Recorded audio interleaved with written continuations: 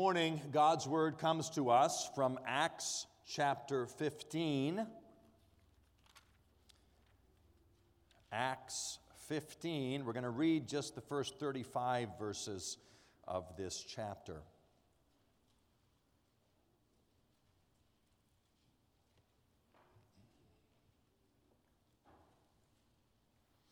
Acts 15, beginning at verse 1. What we hear now is God's word. But some men came down from Judea and were teaching the brothers, unless you are circumcised according to the custom of Moses, you cannot be saved. And after Paul and Barnabas had no small dissension and debate with them, Paul and Barnabas and some of the others were appointed to go up to Jerusalem to the apostles and the elders about this question. So, being sent on their way by the church, they passed through both Phoenicia and Samaria, describing in detail the conversion of the Gentiles, and brought great joy to all the brothers. When they came to Jerusalem, they were welcomed by the church and the apostles and the elders, and they declared all that God had done with them. But some believers who belonged to the party of the Pharisees rose up and said, "It is necessary to circumcise them and to order them to keep the law of Moses." The apostles and the elders were gathered together to consider this matter. And after there had been much debate, Peter stood up and said to them, "Brothers, you know that in the early days God made a choice among you, that by my mouth the Gentiles should hear the word of the gospel and believe. And God, who knows the heart, bore witness to them by giving them the Holy Spirit, just as he did to us. And he made no distinction between us and them, having cleansed their hearts by faith. Now, therefore, why are you putting God to the test by placing a yoke on the neck of the disciples that neither our fathers nor we have been able to bear? But we believe that we will be saved through the grace of the Lord Jesus, just as they will." And all the assembly fell silent, and they listened to Barnabas and Paul as they related what signs and wonders God had done through them among the Gentiles. After they finished speaking, James replied, "Brothers, listen to me. Simeon has related how God first visited the Gentiles to take from them a people for his name. And with this, the words of the prophets agree, just as it is written, 'After this, I will return and I will rebuild the tent of David that has fallen. I will rebuild its ruins. I will restore it, that the remnant of mankind may seek the Lord, and all the Gentiles who are called by my name, says the Lord, who makes these things known from of old. Therefore, my judgment is that we should not trouble those of the Gentiles who turn to God, but should write to them to abstain from the things polluted by idols, and from sexual immorality, and from what has been strangled, and from blood. For from ancient generations Moses has had in every city those who proclaim him, for he is read every Sabbath in the synagogues.' Then it seemed good to the apostles and the elders, with the whole church, to choose men from among them and send them to Antioch with Paul and Barnabas. They sent Judas, called Barsabbas, and Silas, leading men among the brothers, with the following letter: The brothers, both the apostles and the elders, to the brothers who are of the Gentiles in Antioch and Syria and Cilicia, greetings. Since we have heard that some persons have gone out from us and troubled you with words, unsettling your minds, although we gave them no instruction, it has seemed good to us, having come to one accord, to choose men and to send them to you with our beloved Barnabas and Paul, men who have risked their lives for the name of our Lord Jesus Christ. We have therefore sent Judas and Silas, who themselves will tell you the same things by word of mouth. For it has seemed good to the Holy Spirit and to us to lay on you no greater burden than these requirements, that you abstain from what has been sacrificed to idols, and from blood, and from what has been strangled, and from sexual immorality. If you keep yourselves from these, you will do well. Farewell. So when they were sent off, they went down to Antioch, and having gathered the congregation together, they delivered the letter. And when they read it, they rejoiced because of its encouragement. And Judas and Silas, who were themselves prophets, encouraged and strengthened the brothers with many words. And after they had spent some time, they were sent off in peace by the brothers to those who had sent them. But Paul and Barnabas remained in Antioch, teaching and preaching the word of the Lord with many others also. Here we end the reading of God's holy word. I invite you to turn to the back of the Trinity Psalter hymnal to page 867 in the back section. This is the Belgic Confession of Faith, one of the doctrinal standards of our church. And this morning we're going to read just Article 32 of the Confession. It's top of the second column on page 867. Article 32 entitled, The Order and Discipline of the Church. We also believe that although it is useful and good for those who govern the churches to establish and set up a certain order among themselves for maintaining the body of the church, they ought always to guard against deviating from what Christ, our only Master, has ordained for us.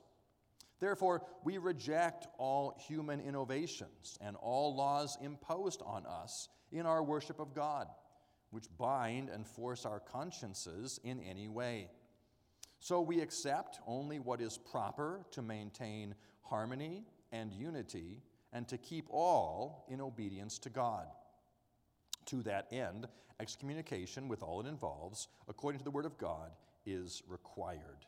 This is our confession of faith. Well, we have for the last several weeks been talking about our understanding of what it is to be the church.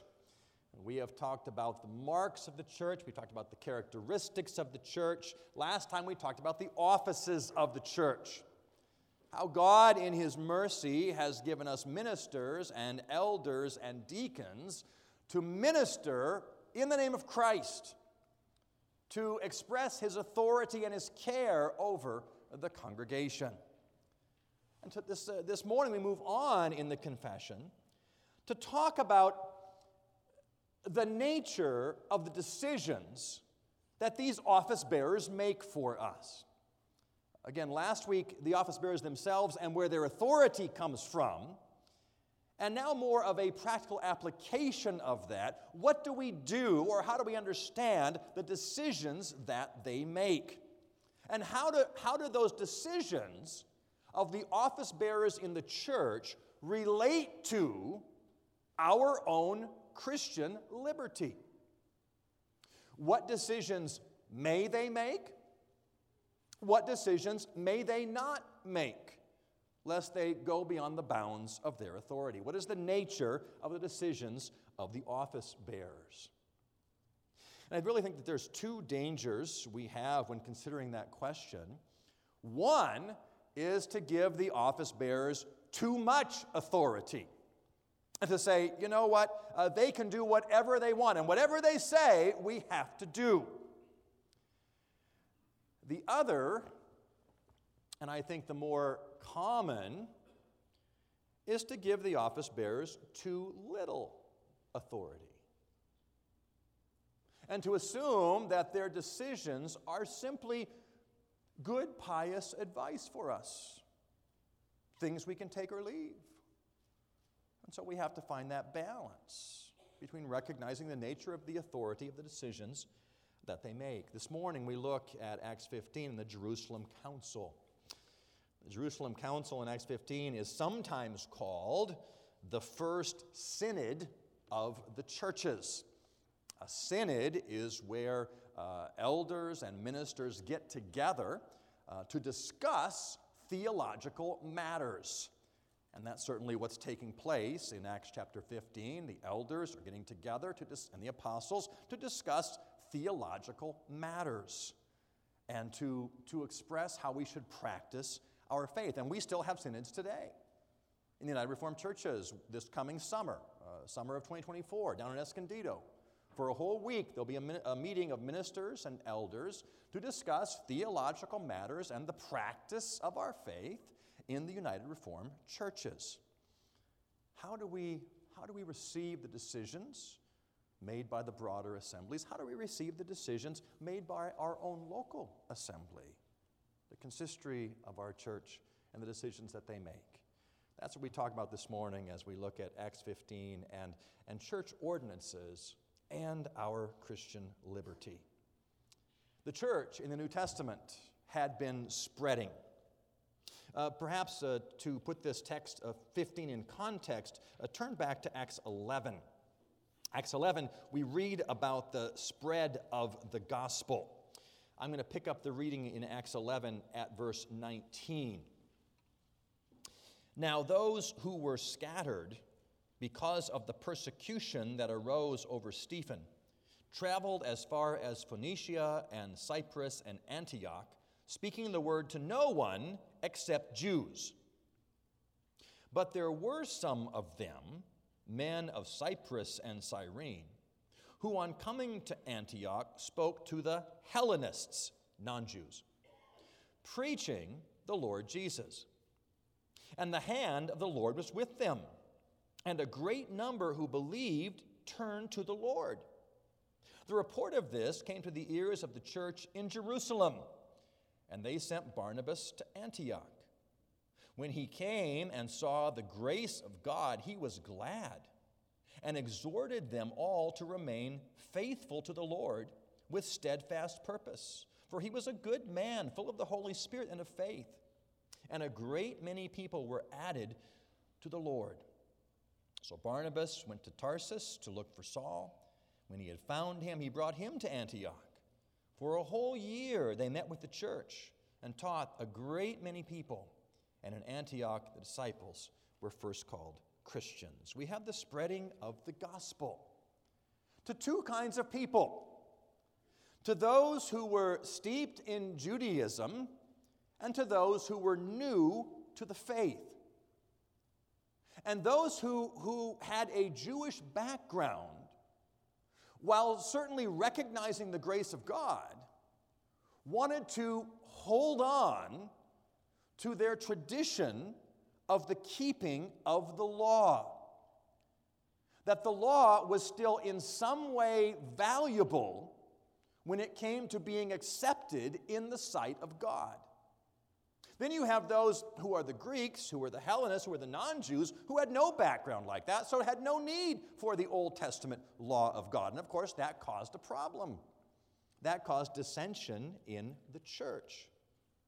And so we read in Acts chapter 15, verse 1, "But some men came down from Judea and were teaching the brothers, unless you are circumcised according to the custom of Moses, you cannot be saved."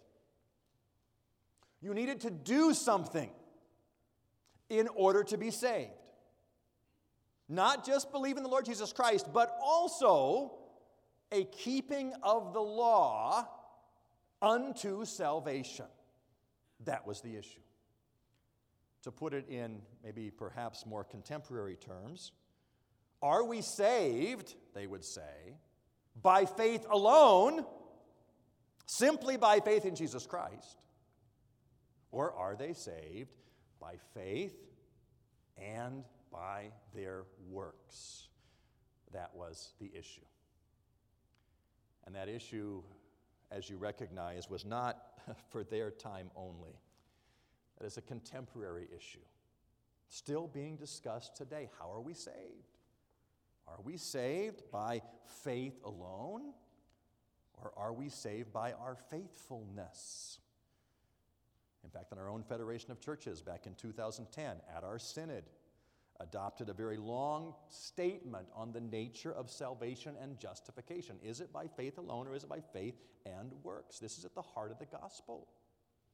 How do we understand the work of our Lord Jesus Christ in comparison to our salvation? That's what's at issue. That's the theological problem they were called to deal with. And so they met together in Jerusalem to find a solution. Verse 6 of chapter 15, the apostles and the elders were gathered together to consider this matter. And as they discuss this issue, whether we are saved by faith alone or whether we are saved by faith and works, a lot of people weigh in.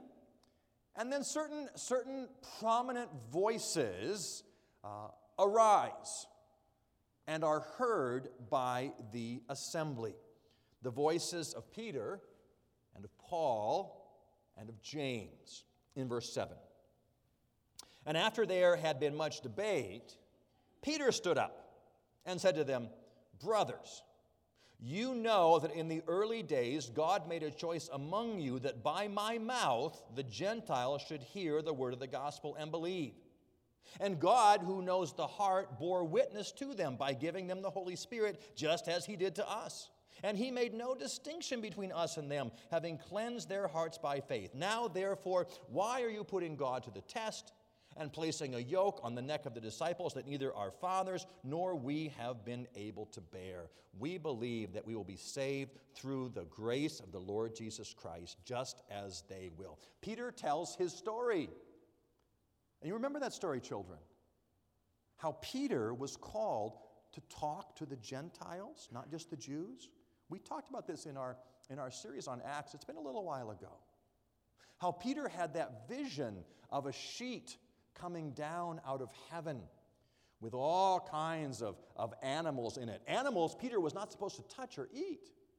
And a voice said, "Go ahead and eat these things." And Peter says, "Oh, no, I won't touch anything unclean." And God says to him, "Don't call unclean what I have called clean." And Peter began to realize that the gospel was not only for the Jews, it was for the Gentiles as well.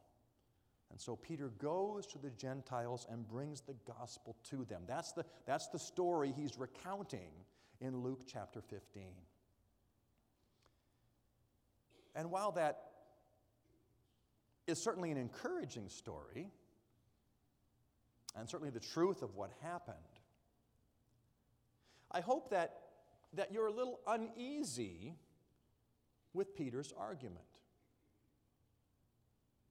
Because Peter is basically arguing from his own experience. This is what happened to me. This is what God did through me. And the trouble with an argument from experience is there's always someone who's had a different experience. Arguing from experience is not sufficient to decide the theological question. And we have that at synods today. If you listen to the argumentation on the floor of synods or general assemblies, you'll hear people arguing from experience. This is how I see it. This is what happened to me. This is what happened in my family. And those arguments are well meant and certainly true, but an argument from experience is not sufficient to decide the theological question.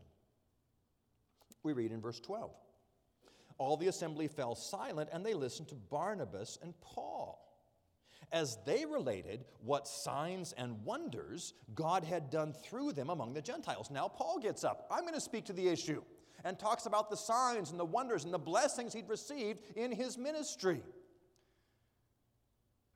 And while that is certainly all true,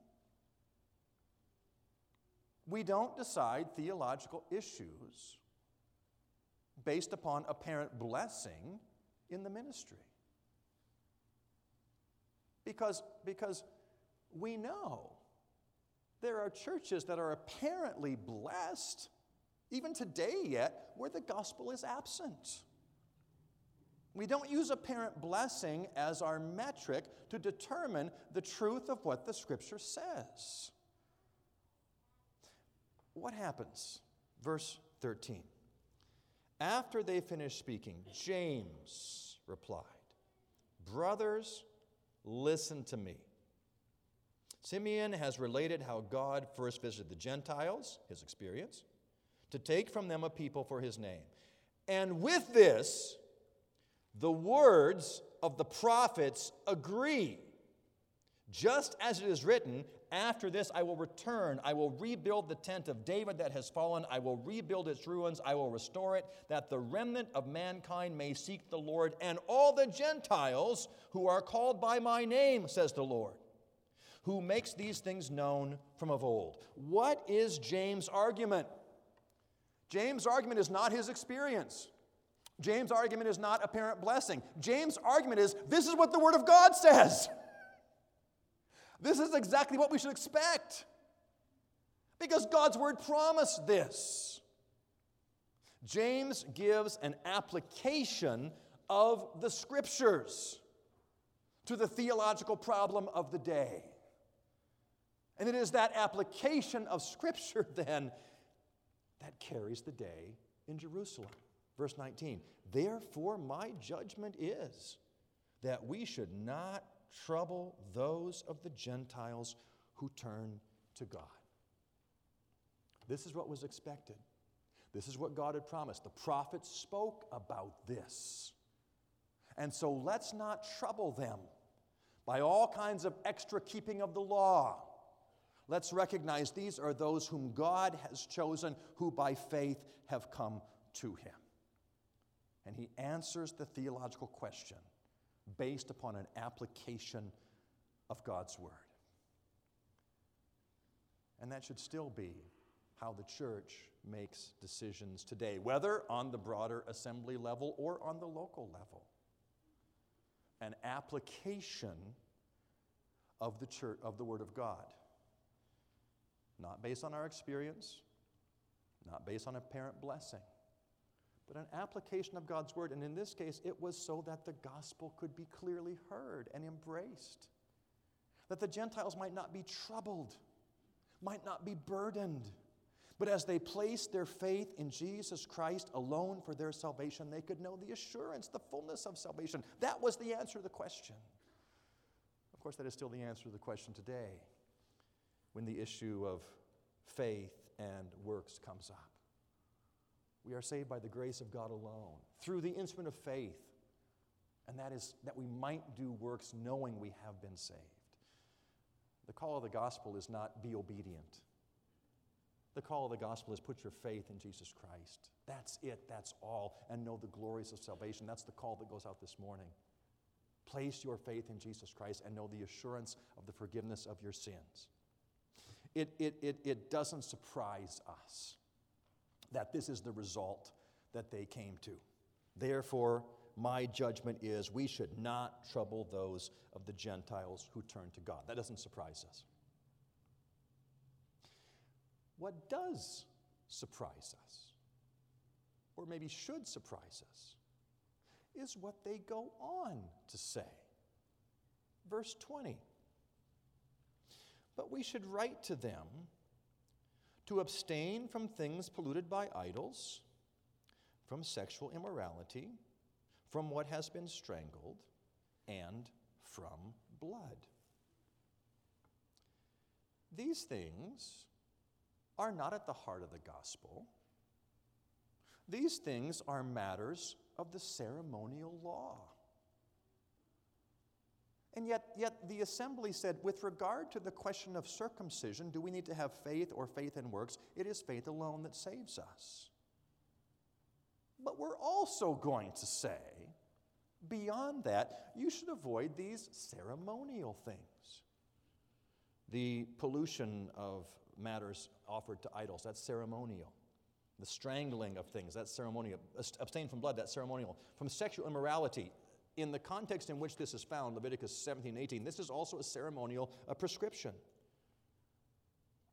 But they commend these things as well for the peace, harmony, and order in the churches.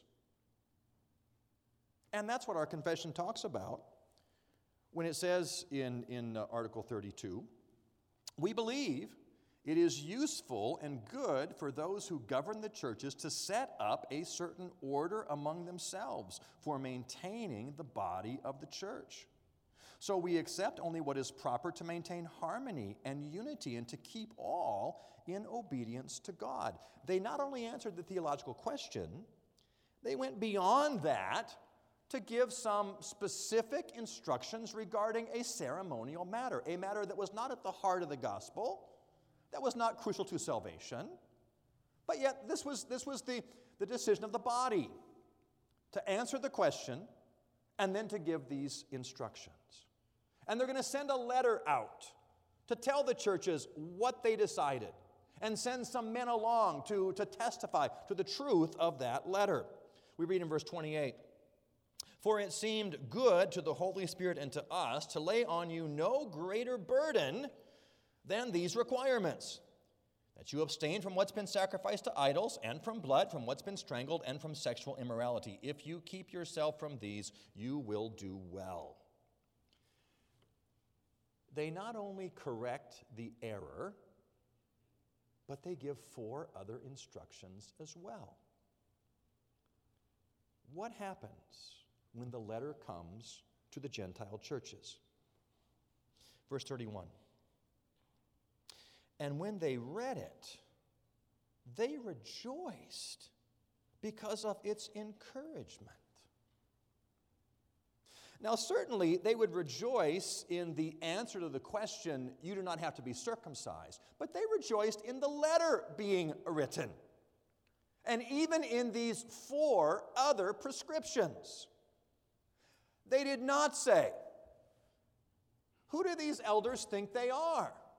We asked them one theological question, and they came back with 4 other things we had to do." They did not say, "Who do they think they are to tell us how we should run our churches?"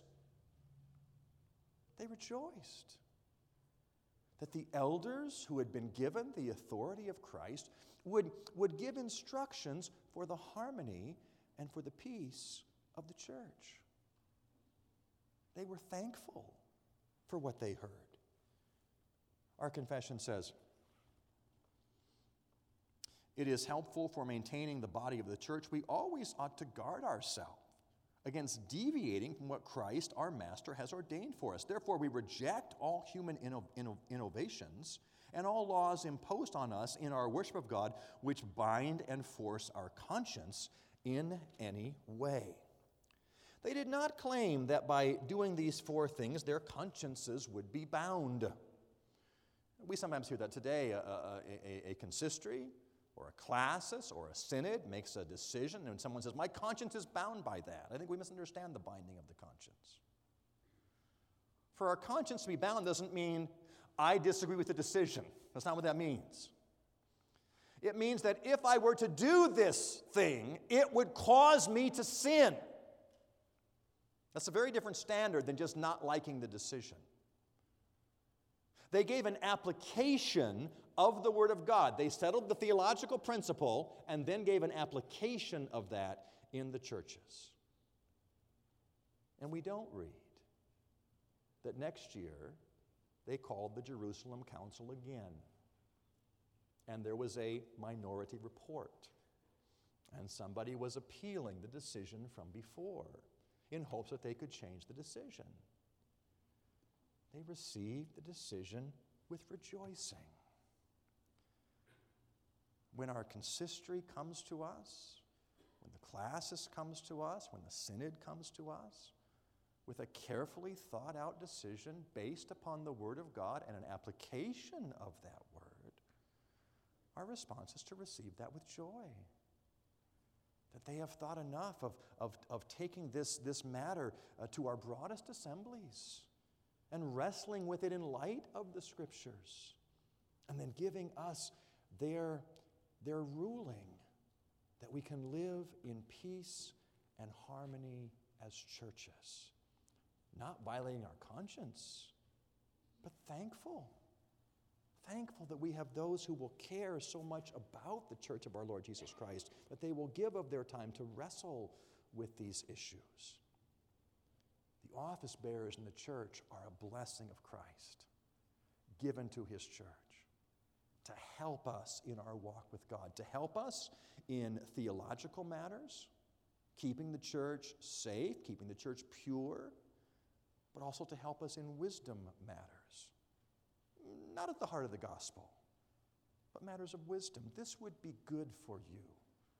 It seemed good to the Holy Spirit and to us not to go beyond these few prescriptions. And we are to receive those with joy. That Christ would love his church so much, he would teach us how to live through the decisions of the office bearers of the church, for the peace and unity, that the gospel might continue to go forward, that the church might not be distracted by a number of secondary issues, but having settled those as well, that the gospel can go forward.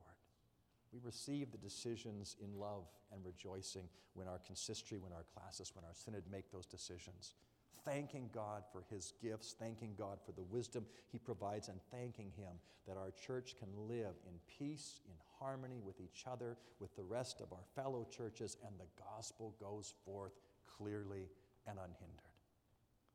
That's the blessing of office bearers in the church. That's the blessing of the decisions, the ordinances which the church makes.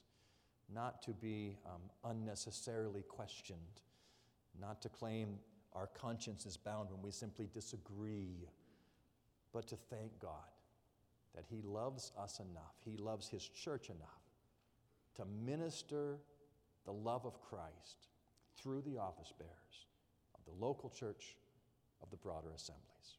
Let's join together in prayer. Lord our God, we know that your Son, Jesus Christ, is the only King and head of his church. We know that, we confess that, we believe that. And yet we know that Jesus Christ has gone back to heaven. And so he chooses to administer his church through the office bearers in the church.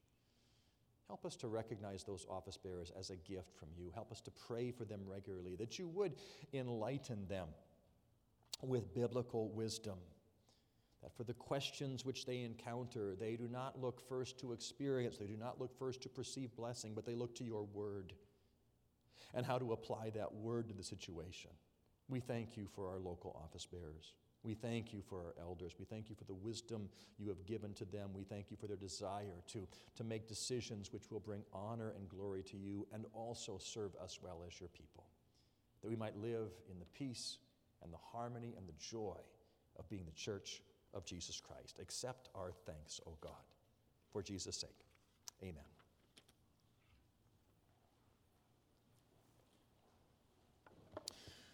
We're going to turn to number 133B. Number 133B, how good and pleasant is the sight when brethren make it their delight to dwell in blessed accord. We're going to sing all three verses, 133B. Let's stand together as we sing.